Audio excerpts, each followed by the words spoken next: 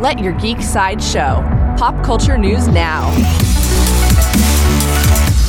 Hi, this is Andrew, and here are your pop culture headlines. New from Marvel. Marvel released new character posters for Loki. The posters give us a closer look at two members of the Time Variance Authority. Loki premieres on Disney Plus on June 9th. Coming soon from Amazon. Amazon shared character posters from the Tomorrow War. The posters each glitch with rifts in time. The Tomorrow War premieres on Amazon on July 2nd. New from HBO Max.